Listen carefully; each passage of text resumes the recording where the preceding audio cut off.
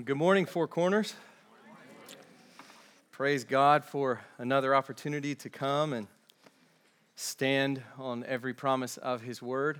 You know, as we were singing that song just a moment ago, I was thinking a little bit about how God has so frequently, and you can probably bear witness to this in your own life, I'm sure, how you have experienced those moments of kind of darkness or dryness in your spiritual life.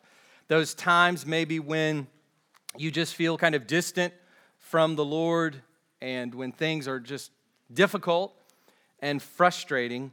And I don't know if you've experienced this, but in those moments frequently of sort of those dry spells, it's amazing how God will just give us, maybe through a time of devotion or a time where we speak with a friend, a Christian friend, or we go to group or we come to church, whatever it is, that God will give us just a little morsel of His Word. And it's as though in those moments, just the littlest morsel of His Word just breaks into the dryness and the darkness and just infuses us with life. That is the effect that God's promises have on the Christian, because they're an anchor for us. They're our hope. Our hope is in the truthfulness of the gospel we proclaim, of the gospel that we've hoped in, that we've trusted in. And so we do stand on every promise of His Word. I hope that we will do that as a church and that each of us will do that individually. This morning, we come to one of the most important and tragic events in all of the Bible, in all of human history. This is the fall of humanity into sin. So if you will, go ahead and turn with me in your Bibles to Genesis 3. Theologically, this event, what we read here in Genesis 3, is called the fall. And so we understand this to be a pivotal moment in biblical theology, in the narrative, the meta-narrative, the large narrative that carries us from the beginning of Genesis to the end of Revelation. This is a key event, and all of the Bible will flow out of what we get here in Genesis 3. Just to let everyone know, if this is your first time visiting Four Corners, we are in a series on the book of Genesis, presumably a long series, but hopefully not inordinately long, but we will be in Genesis for some time. So we're now in chapter 3. And it is sobering to consider that every sin, every death ultimately stems from what we read in this opening chapter in the Bible. Every sin you've ever committed can be traced back here. Every funeral you've ever attended, and the death which you yourself experience in your own body, even now, awaiting that which is truly death, physically, when each of us will perish from the face of the earth. All of it can be traced back to what we find here in Genesis 3. In Genesis 2, we encountered the biblical foundation for human dignity. We saw that at the end of chapter 1, and then throughout chapter 2, we have the biblical foundation for human dignity. And we also saw the biblical foundation for marriage. And as we've said many times, this opening chapters of Genesis 1 to 3, give us much foundational material. In fact, foundational material for all of the major questions of life. We said some time ago that the questions of who is God and who is man, or who are human beings, these questions are, and all the questions associated with them begin here in these opening chapters of Genesis. But in Genesis 2, we get those foundation stones, and then now, in chapter 3, we get the foundation for human sinfulness. What's wrong with the world? Why are we sinners? Where does sin originate? What is the nature of human sin? Why do people die? In fact, why is there death, period? The creation itself groaning, as Paul says, in Romans 8. Why is there death in this world? Many people define these problems or answer the reason for these problems in ways that are contrary to what we find in the Bible. But what we find here gives us true answers to these real dilemmas of life, these real experiences of life. You know, we oftentimes think, well, that's why those people sin. That's why that thing that I read on the news this morning happened. But what we need to do is answer the question, why is this happening inside of me? You know, as we raise our children, this is one of the things that we have to do wisely. And that is, we teach our children what sin is and where it comes from and how it's out there and we see it and we can talk about it in general ways. But what we are trying ultimately to do as parents, as Christian parents, is get our children to understand that sin is in them, that it's in their little hearts, and thus they need a Savior. That is the universal human condition. And these questions and many others, these dilemmas, these obvious experiences of life take us back to Genesis chapter 3. But as we descend into this pit of human sinfulness, this very deep and dark pit, which I think Trey alluded to there in his prayer, as we descend into this pit, I want to put before us and keep before us the Savior. In Romans 5, the Apostle Paul relates Adam and Christ. He compares Adam and his work and Christ and his work. And I want you to listen closely to these two verses in Romans 5, which we read earlier, which Trey read earlier. Verse 18. Listen to this. As one trespass led to condemnation for all men, so one act of righteousness leads to justification and life for all men. One trespass, condemnation. One act of righteousness, justification. And then in verse 19, he says it again in a different way. For as by the one man's disobedience, the many were made sinners, so by the one man's obedience, the many will be made righteous. So here is what we need to see.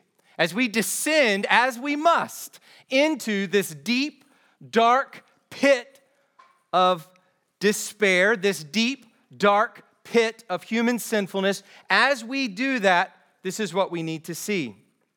The unrighteousness and disobedience of the first humans should immediately point us to the righteousness and obedience of our Christ. Also, our own unrighteousness and disobedience should draw our minds to the righteousness and obedience of Christ. And what that means for us is as we come to this very important source text for the sin that we find, even now, at this moment, in our own hearts, as we consider this source text for our own sin not out there, but sin in here, a real thing in each of us, often blinded and deceived to our own sin. But as we consider this, there are two responses that we ought not to have. One of those would be to be mired down in human guilt.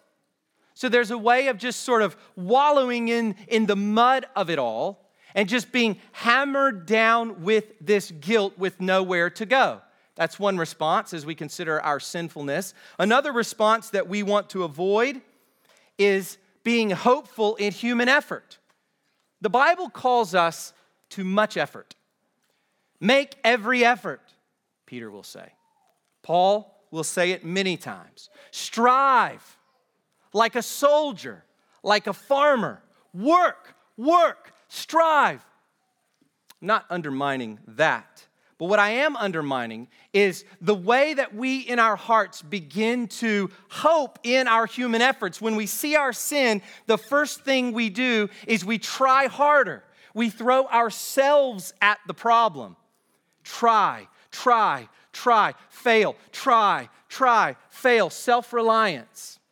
And so I think we should consider, as we think about how sin of the first humans points us to Christ, our sin should point us to Christ, that neither should we be mired down in human guilt, nor hopeful in human effort, but instead look to Christ as God's remedy for sinners. His righteousness, His obedience. You see, there is one man who is perfect, one human being who never sinned, not a single time. And if we are to flee from sin, we must run to Christ. We must see Him as the perfect, obedient, righteous Savior that He is. And only in that will we be strengthened, not in guilt, not in self-reliance, but in trust in the Savior, only when we run to Christ. So, what are we going to cover today? Our text for today is Genesis 3, verses 1 to 5, those first 5 verses. Difficult at this point determining which portions to preach together and how many different segments we have here, but what I want to do today is look at these first 5 verses, and I've entitled the sermon, The Deadly Dialogue, because that's what we have in these first 5 verses. When we come to verse 6, we have the sin itself, the deed, the deadly deed, if you will. But what we have today is the deadly dialogue. That is the dialogue that leads to death. And so if you will, please stand with me. And let's read God's word together. Genesis chapter 3, verses 1 to 5. This is God's word. Now the serpent was more crafty than any other beast of the field that the Lord God had made. He said to the woman, "Did God actually say, 'You shall not eat of any tree in the garden?' And the woman said to the serpent, 'We may eat of the fruit of the trees in the garden, but God said, you shall not eat of the fruit of the tree that is in the midst of the garden. Neither shall you touch it, lest you die.' But the serpent said to the woman, 'You will not surely die. For God knows that when you eat of it, your eyes will be opened, and you will be like God, knowing good and evil.'" You can go ahead and be seated. Let's pray to the Lord and ask that He would strengthen us this morning to understand His word and strengthen us to wage war against this enemy in Christ. Let's pray.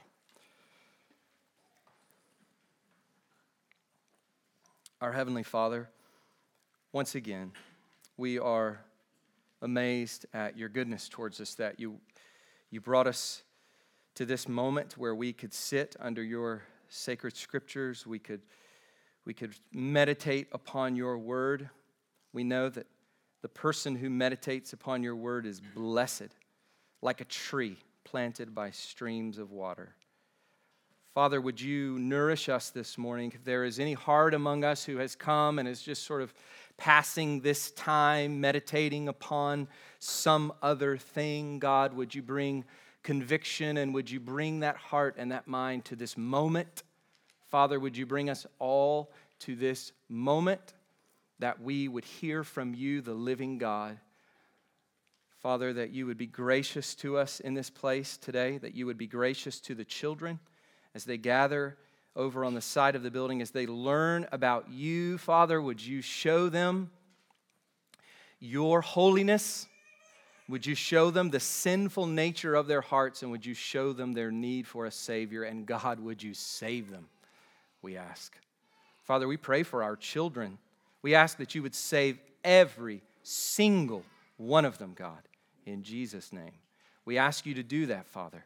We ask today, as you are giving us your word, that you would save us, that you would bring to yourself for the first time those who are not believers, and that you would sanctify us, that you would continue to do your saving work in those of us who are in Christ, to whom the righteousness of God has been imputed. Father, we thank you for this righteousness and obedience of Christ, which towers over this garden scene of sin. Father, we thank you that where sin abounds, grace abounds all the more. And Father, we praise you that though we are sinners, you love us and you save us by the death of your own Son. Father, we worship you today for these things, and we pray that we would worship you as a group this morning, that we would truly worship you in spirit and truth, and God, that we would not be carried away in our minds by other things. Protect us from this evil one, whom we're going to look at this morning. Protect us from him, for we know that he is here even today. Father, would you give us a soberness about the truth of this, that the same devil who was there then is here now working. Father, may we be vigilant. In Jesus' name, amen.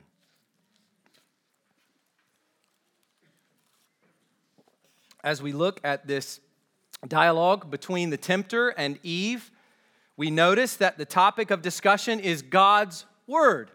If this is a dialogue, it is a dialogue concerning the word of God. We know that from the first verse where it says, did God actually say? And then again in verse 3, God said. This is a dialogue that is centered on God's word. And the reference is to what God said back in Genesis 2, 16 to 17. It's the only command of it. We did have the command in Genesis 1, be fruitful and multiply and fill the earth. But this word command is explicitly given in chapter 2. And this is what we read there. From God to Adam. Chapter 2, verses 16 to 17. And the Lord God commanded the man, saying, you may surely eat of every tree of the garden, but of the tree of the knowledge of good and evil you shall not eat, for in the day that you eat of it, you shall surely die. And it's this word from God to Adam, and then transferred over to Eve, presumably by Adam.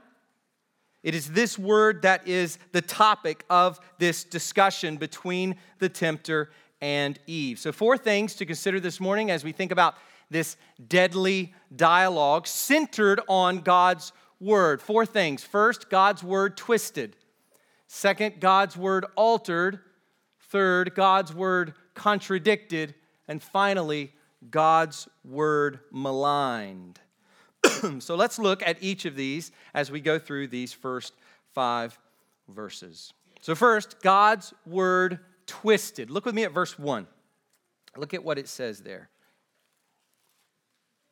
Now the serpent was more crafty than any other beast of the field that the Lord God had made. He said to the woman, did God actually say, you shall not eat of any tree in the garden? Now, there are a lot of things that we might catch our eye as we go through this passage. And there are many questions that maybe we have yet answered.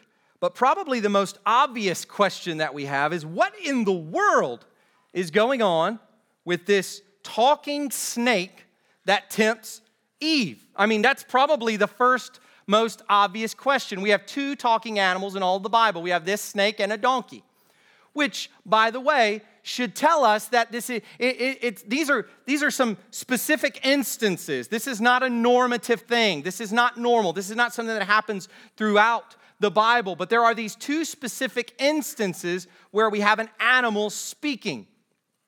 And here we are given a speaking, talking snake. So what are we to make of this? Well, later in the Bible, this serpent is clearly associated with Satan, the devil, the adversary. That's what those words mean. So Revelation 12:9, he is called the great dragon, that ancient serpent who is called the devil and Satan, the deceiver of the whole world. That's a pretty comprehensive description of the devil. He's called the devil, he's called Satan, the great dragon, the ancient serpent. And what does he do? He deceives the whole world. And we know that he deceived the whole world in Adam, as in Adam all die. He deceived Adam and Eve. He deceived Eve, and that led to Adam's fall. And then we know that Satan has been deceiving human beings ever since. He is the deceiver of the whole world. And in John chapter 8, verse 44, that's John 8:44, Jesus describes the devil in this way.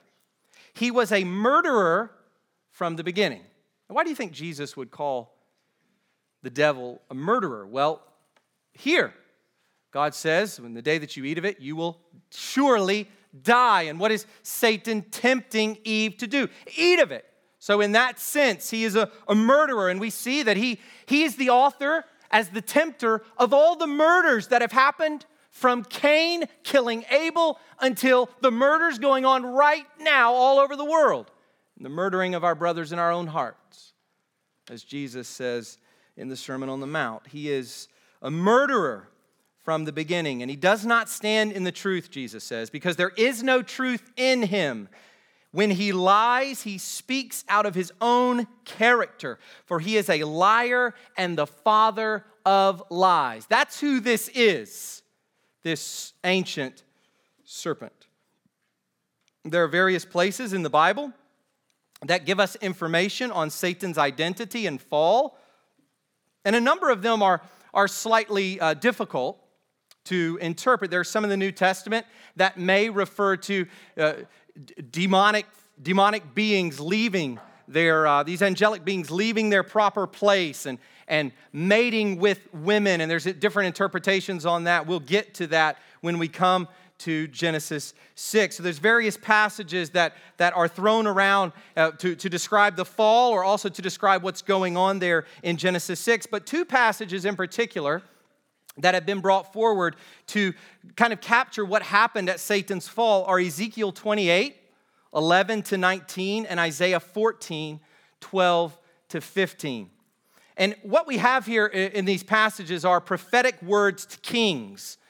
And these are then understood as being sort of surpassing that specific message and really describing what is going on with Satan at the beginning of creation.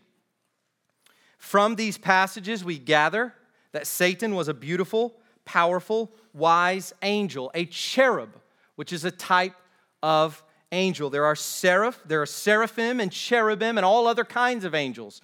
And this is one particular kind, a cherub. And that this angel in pride exalted himself to the place of God. And so this is what we read in Isaiah 14, 12 to 15. How you are fallen from heaven, O day star. By the way, that was translated in the King James Version, Lucifer. And so that's where we get this word Lucifer, is from the King James translation of day star. How you are fallen from heaven, O day star, son of dawn. How you are cut down to the ground, you who laid the nations low. You said in your heart, I will ascend to heaven, above the stars of God, and I will set my throne on high. I will sit on the mount of assembly in the far reaches of the north. I will ascend above the heights of the clouds. I will make myself like the Most High. But you are brought down to Sheol, to the far reaches of the pit. So we see here this reference to an angelic being. So this day star, he's referred to as a cherub specifically in the Ezekiel passage. And it's said that he was there in Eden, there in Ezekiel. And that this angel fell because he desired to exalt himself to the place of deity, to the place of divinity. One of God's most glorious angels thought that maybe he could just knock God off of his throne and be God himself. And that this came out, as the Ezekiel passage says. You can go and read that. This came out from within. It was within in his own corrupted heart. He said in himself these things. We don't really know when the angels were created or when some of them, including Satan, fell from heaven. We're not given specific details on that. But we know that they did, that Satan is an enemy of human beings, and we see him here in the garden tempting Eve. So what do we do with the snake? We know that this snake is there referred to as the devil, as Satan, later on in the New Testament. But what do we do with this snake? Well, this creature, one of the beasts of the field, is crafty, cunning by nature. We're told that in the very first verse. And therefore, he becomes a fitting instrument and symbol of Satan. So we really don't know. There are a lot of questions that we have, and in fact, it's interesting to see all of the ways that the church fathers, in particular, those early interpreters of the Bible, tried to sort of ask. There was a lot of speculation in patristic literature, the early literature of the church. A lot of speculation and allegorical readings, trying to figure out, what do we make of this snake? What would it have looked like or appeared for this snake to speak? And these are just simply questions that we don't have answers for. But what we can know is that this crafty creature, this crafty animal, became a fitting instrument and symbol of Satan. So what we are looking at here is Satan tempting Eve. So what does this ancient serpent, this subtle deceiver, say to Eve? And I think there are several major things to observe. We would miss these if we're not careful. So here's what we need to see about Satan's question asking to Eve. First, he puts God's word forward as a subject of investigation and scrutiny. Do you notice that? That's the very first thing we have to observe, is that Satan begins to put God's word at the center of a chin-scratching discussion. That in and of itself, it would have been entirely new in the garden. God said, period. God rules. God reigns. God is king. We are his representatives. What we have Satan doing subtly at the very beginning, before we even look at the details, is he is beginning to position God's word in this zone of questionableness. It is now under the magnifying glass. It's under the microscope. God's word is under the microscope being scrutinized. One of the great truths of the Christian life, of the world, is that we must sit under God's word, not over it. One of the greatest minds, I think, in the history of Western civilization, St. Augustine, one of the church fathers, said that our thinking really is faith seeking understanding. Faith seeking understanding. One of the most fascinating things that you'll read if you read some of the works of Augustine, and I would encourage you to do that. The City of God is one of the massive one that he's most known for. But if you read these things, you will see his confidence in the authority of Scripture, his confidence in the historical veracity of these things, accepting them as true and then trying to understand them.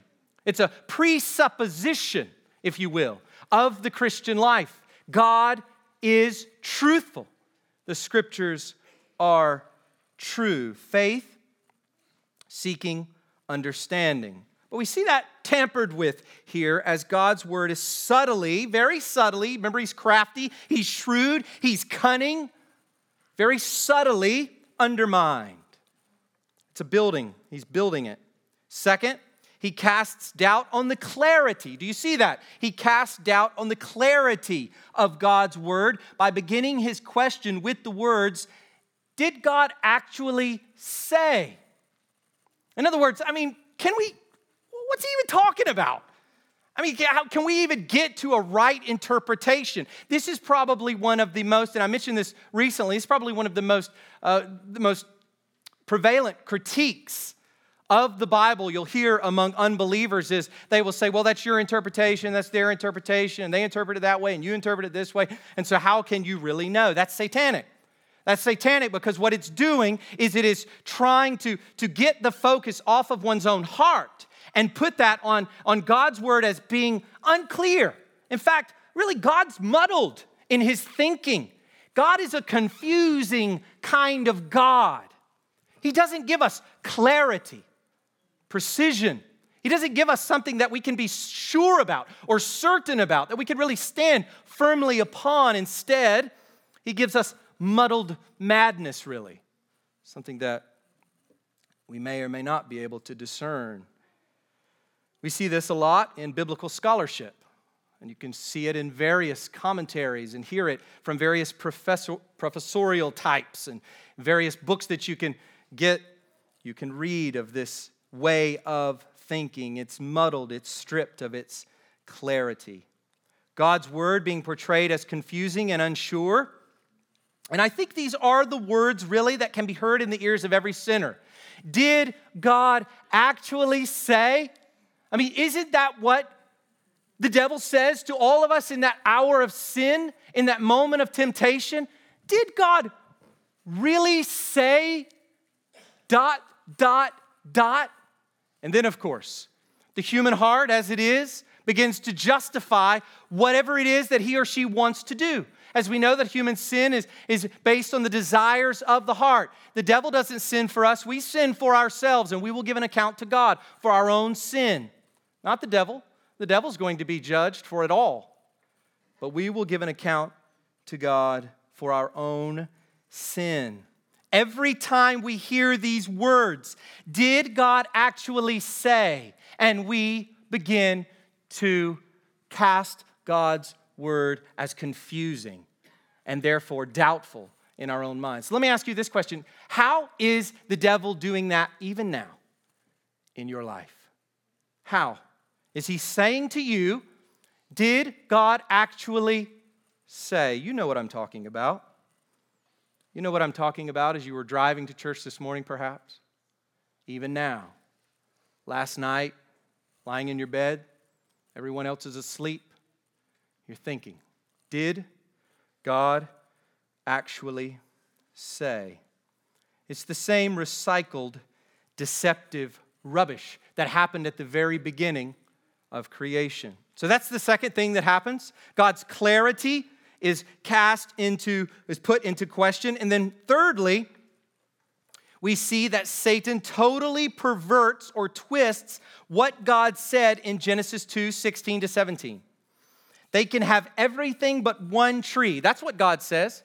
God says you can eat of every single tree in all of the garden, but one tree you cannot eat from that one tree. And look at Satan's twisted quotation. He says, did God actually say you shall not eat of any tree in the garden?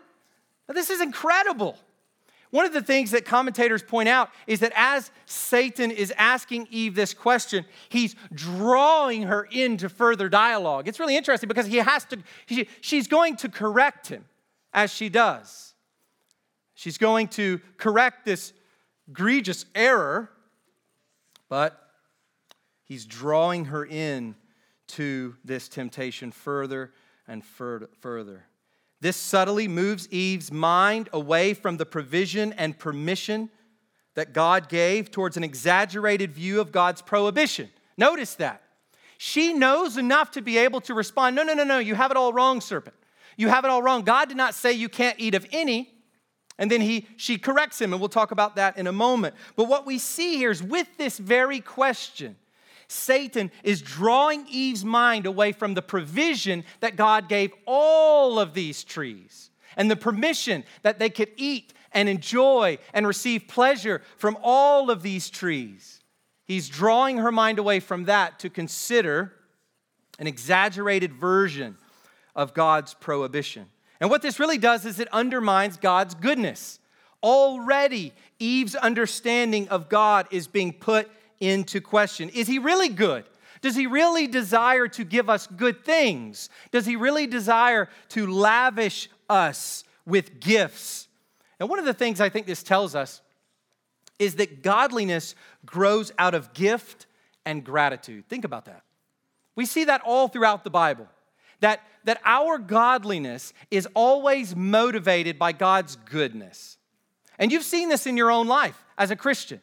When God is appearing in your mind as hallowed in his goodness, when God appears to you as good and kind and giving and loving, you embrace him and you hate sin. Oh no, I can't do that. My Father, he's so good. He just loves me so well. But it's in those moments of sin where God's goodness begins to fade. We begin to see him not as a loving Abba, not as a good God who gives kindly and lavishly, but we begin to see him as a distant God who may or may not be interested in our good. So we see here this ancient serpent perverting this word of God, making Eve to question God's goodness. And finally, as we've already observed, Lord God is changed to God. When Satan speaks to Eve, he changes Lord God. He changes that which has carried us all the way through chapter 2. He changes that to simply God. And what that means is, as God's covenant name is stripped, as God's covenant name is omitted from all of this, God, as loving Father, is drifting from the mind of Eve. Now, this is incredible when you think about this. This is one question from the tempter, and it is doing all of this. Think about it. It is putting God's word in question. It is questioning the clarity of God's word. It is putting into question God's goodness. And in the manner of the question, it has now taken Eve and separated her from an understanding of God's love. One single question. So we see this crafty deceiver perverting and twisting the word of God. But that brings us to our second point here, and that is God's word altered. Let's look at Eve's response. Look at verses 2 and 3. Eve's response. Verses 2 and 3. And the woman said to the serpent, "We may eat of the fruit of the trees in the garden, but God said, 'You shall not eat of the fruit of the tree that is in the midst of the garden, neither shall you touch it, lest you die.'" That's right, Eve. Right? That's the first thing we think when we read this, because on the surface, this seems like a faithful and straightforward rendition of what God had communicated to Adam, right? I mean, we read this and we say, yes, so far, Eve, you're doing well. So far, you have put God's word up there and you've corrected that devil. You've let him know his error. But when we look a little closer at Eve's response, we notice some significant alterations. That's why I say up here, God's word is twisted by Satan so as to call God's goodness into question. And now we see that God's word is altered by Eve's response. Where do we see this alteration of God's word? Well, first, where God said, and you have to look closely at these in order to see this, where God said, "You may surely eat of every tree of the garden." Remember those words of God? You may surely eat of every tree of the garden. Eve says, "We may eat of the fruit of the trees of the garden." And here's what's interesting. There's two words, as we translate this into English, two words that are omitted in Eve's quotation of God's word. Surely and every, both of these are omitted. You may surely eat of every tree of the garden. You may surely eat of every tree. Both of these words are omitted. And what has this done in Eve's alteration? What has this done? It shrinks God's goodness and his gifts. No longer in Eve's mind at this point does God surely give all. He just gives the trees the fruit. It's stripped. This omission is significant because it tells us something about how Satan is beginning to get into Eve's heart, and it tells us what is happening in Eve's heart. So that's the first thing. We see the omission of surely and every. Second, she adds to the command by saying, "Neither shall you touch it." Now, on face value, this seems quite pious, right? I mean, don't eat from the tree. Don't even look at it. Don't even look at it. It sounds pious. She's not going to eat from it, but she's added this, I'm not even going to touch it. But this is an addition to what God had said. And here's what it tells us. The prohibition is growing stronger and stronger. You have to see this. God's permission and provision are shrinking while God's prohibition is growing. That is so significant for how Eve is viewing God. The provision that God gave, the permission he gave to eat of every tree of the garden was lavish. One tree they can't have. This has been entirely, in just these few verses, this has been entirely inverted. Now what we have is a God who is very restrictive. In fact, a God who is quite strict and severe, but not a God who is all that lavishing in his good gifts. And third, where God says, you shall surely die. Notice this.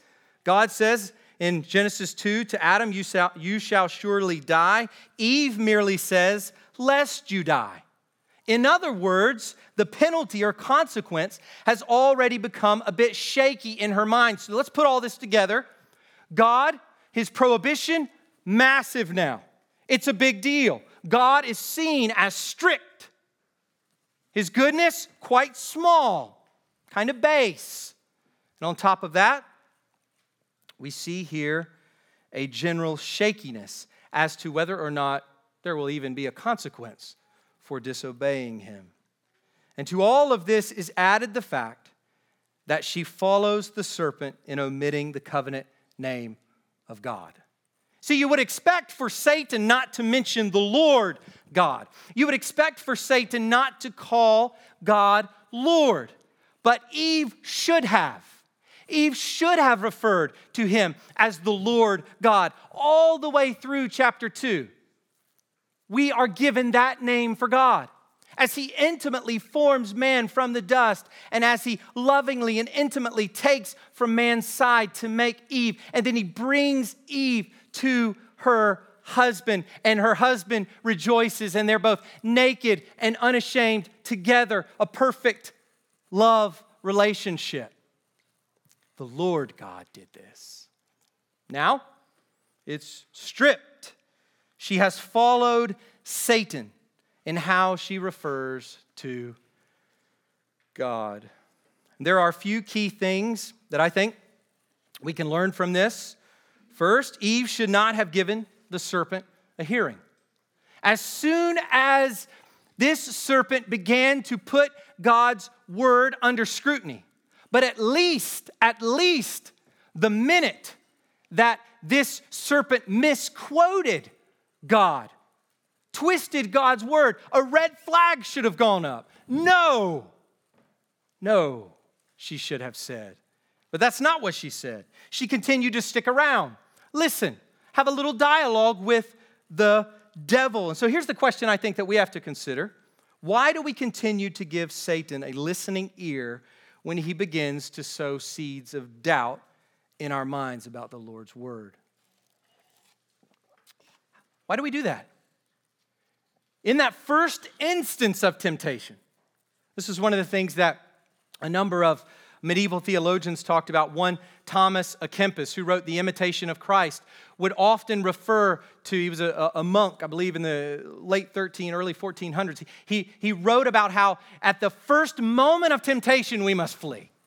Because it's when we begin to walk a little ways with the devil is when we begin to fall. When he begins to get those crafty fingers into our hearts, it's done. But at the onset, at the very beginning, the person who will fight the devil in Christ will be the person who says no at the very beginning, not engaging in some extended dialogue with Satan. Another thing we should see is that the tendency to change the word in ways that prepare us for disobeying it prevails among all people. We have a tendency before we disobey the word to subtly begin to change the word in our hearts, preparing ourselves to disobey. We do that. That's incredible. It's not just outright disobedience. What we're doing in our own hearts is we're tweaking a little bit. We're tweaking the word so as to justify our own sin when we finally do it. It's already beginning, as Jesus says, in the heart.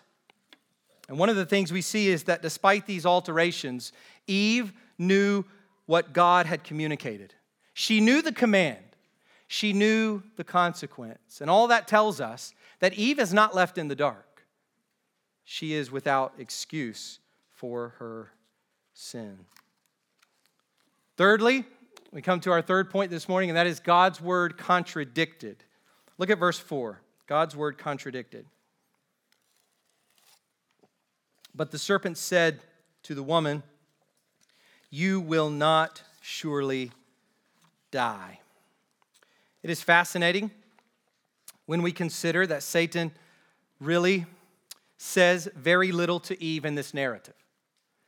I mean, he doesn't have to give her a long speech. That's not what we see. We don't see an extended back and forth conversation between Satan and Eve. He says very little to her. But his words are like laser beams. They go right to the issue in her heart. His words are powerfully deceptive and penetrating to the heart. And I want to say this to all of us. This is how cunning and crafty Satan is in your life even right now. Even now. Think about it. In what ways, right now, is Satan subtly undermining your walk with Christ? In what ways, even right now, is Satan very subtly, with minimal words, so to speak, beginning to move you away from God's goodness, beginning to move you away from obedience to God's word? He's doing that among all of us all the time.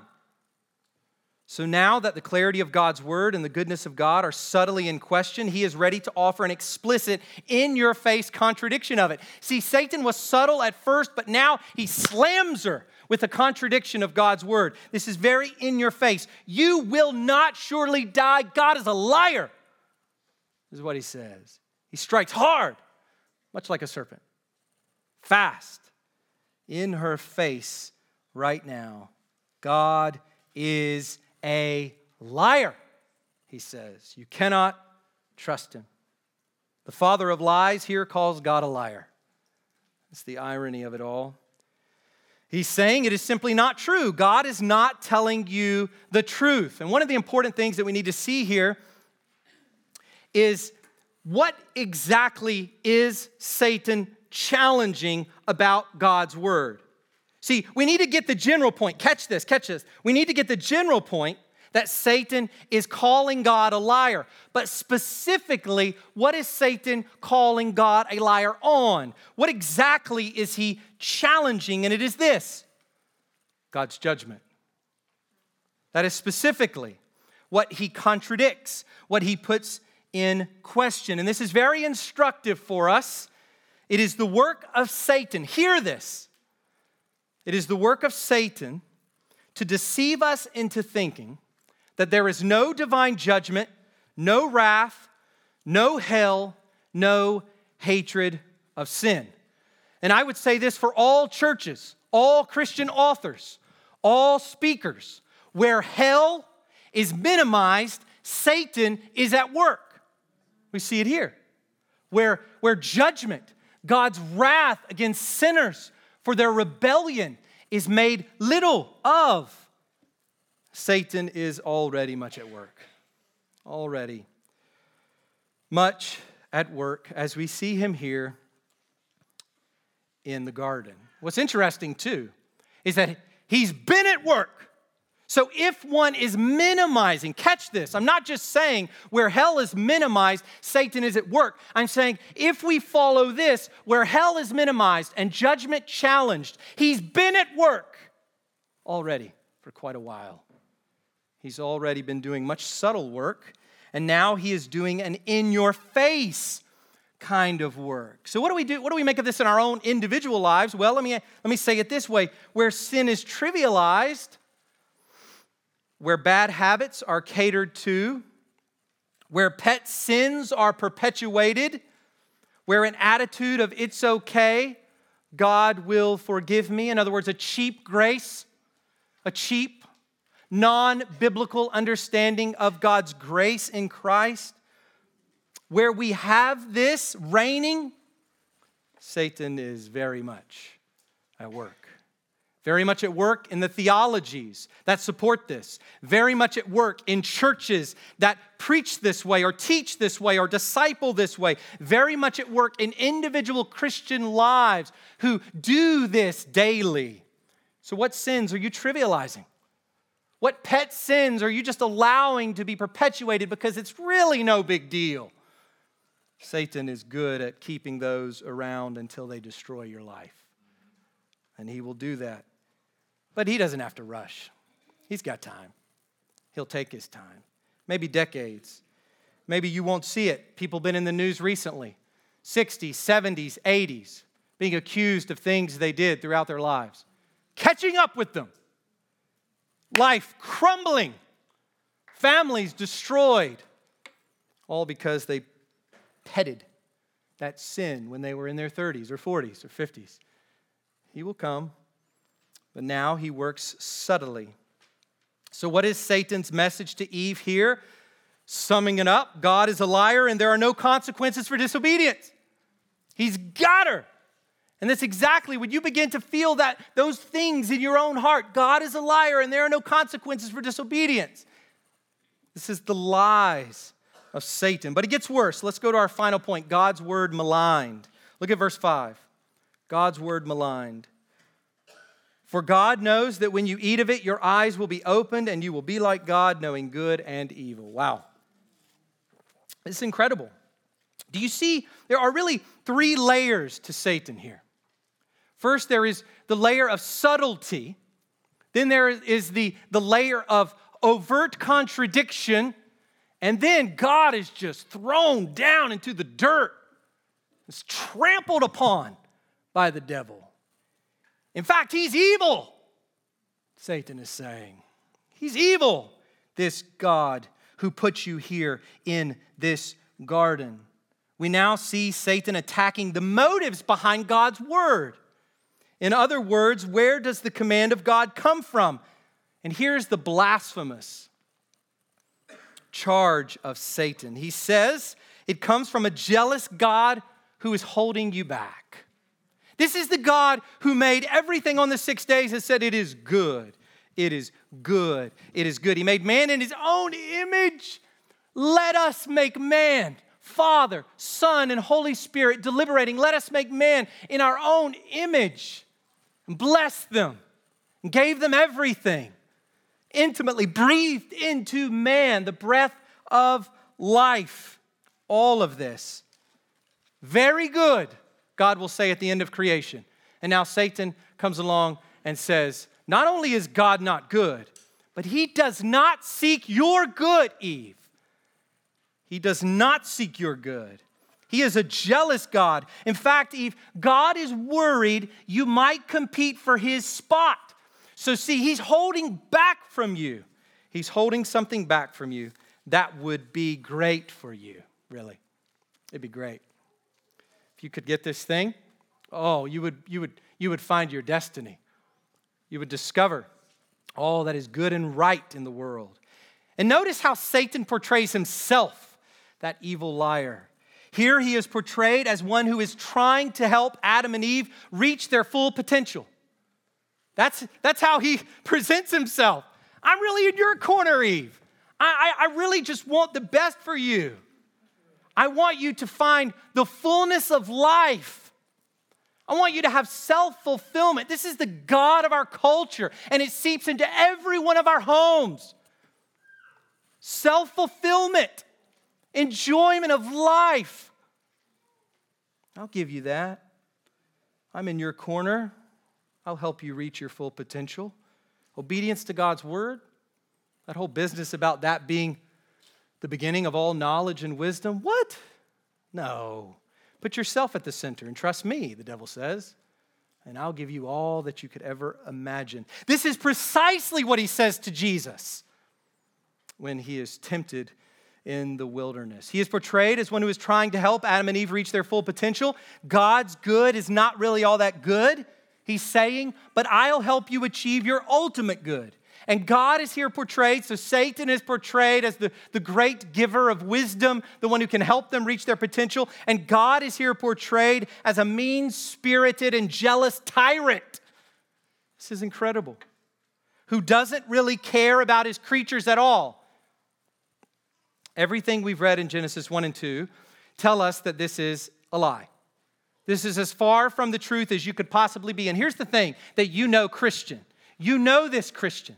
Everything God has done in your life tells you that this is a lie. If you just for a moment begin to think about all the ways that God has blessed you, that God has given you good things, you will remember that He is, in fact, a great God, and Satan is a liar. And Eve should have thought of all of this, but she did not. And everything God has done for us in Christ, and everything He has done in our lives, should tell us that these accusations against God are nothing but lies. How many of us this morning are hearing those words, God is not good? You suffering with something? Life's hard. God's not good. Are you hearing that? Are you thinking that? That's Satan. And God is portrayed in this way by the great murderer and liar from the beginning. And the minute we get into the Bible, we're reminded of who it is this liar is, what his nature is, and what his tactics are. And we'll talk more about the nature of temptation next week, but now I want to draw you back to Christ. I want you to see this as we finish up this morning. I want to draw your mind back to Christ. When Christ was tempted to doubt God's word, He declared, man shall not live by bread alone, but by every word that comes from the mouth of God. And when Christ was tempted to engage in an extended dialogue with the devil, what did our Lord Jesus say to him? Begone, Satan. Begone. So maybe that's what some of us need to say this morning. Just frankly, we entertain his temptations for too long. We bear with them for too long. Begone, Satan. To stand on the promises of Christ, the one whose foot rests on Satan's head. He's crushed the head of the serpent already. It's already happened at the cross. And one day He will crush Satan's head eternally and for good. There will be no more devil. There will be no more temptation to sin. That's Satan's end, and he knows it. And so we say, in Christ's strength and in His might, be gone, Satan, now. That is the message of the Christian. Christ is our champion, and in Him we have overcome the enemy. In Him we can overcome Satan's craftiness every single day. The Christian has overcome Satan once for all in a big way, but every single day, hour by hour by hour, in Christ's strength, in our champion's strength, we can overcome Satan every single day in all the little ways that he subtly works to undermine our spiritual lives, undermine our families, and undermine our church. Let's pray.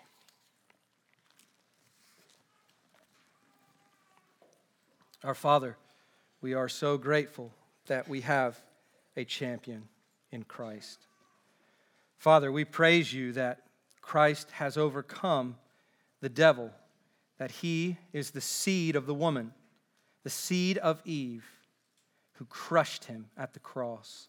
That glorious, naked, dying Savior, in all humiliation, mocked and laughed at, was a great captain and conqueror on the cross as He suffered grievously.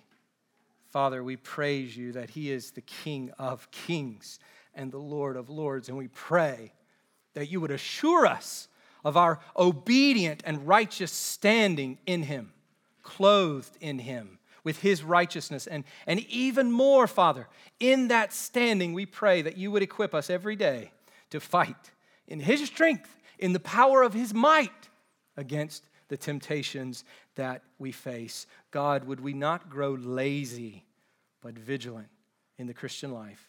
In Jesus' name, amen.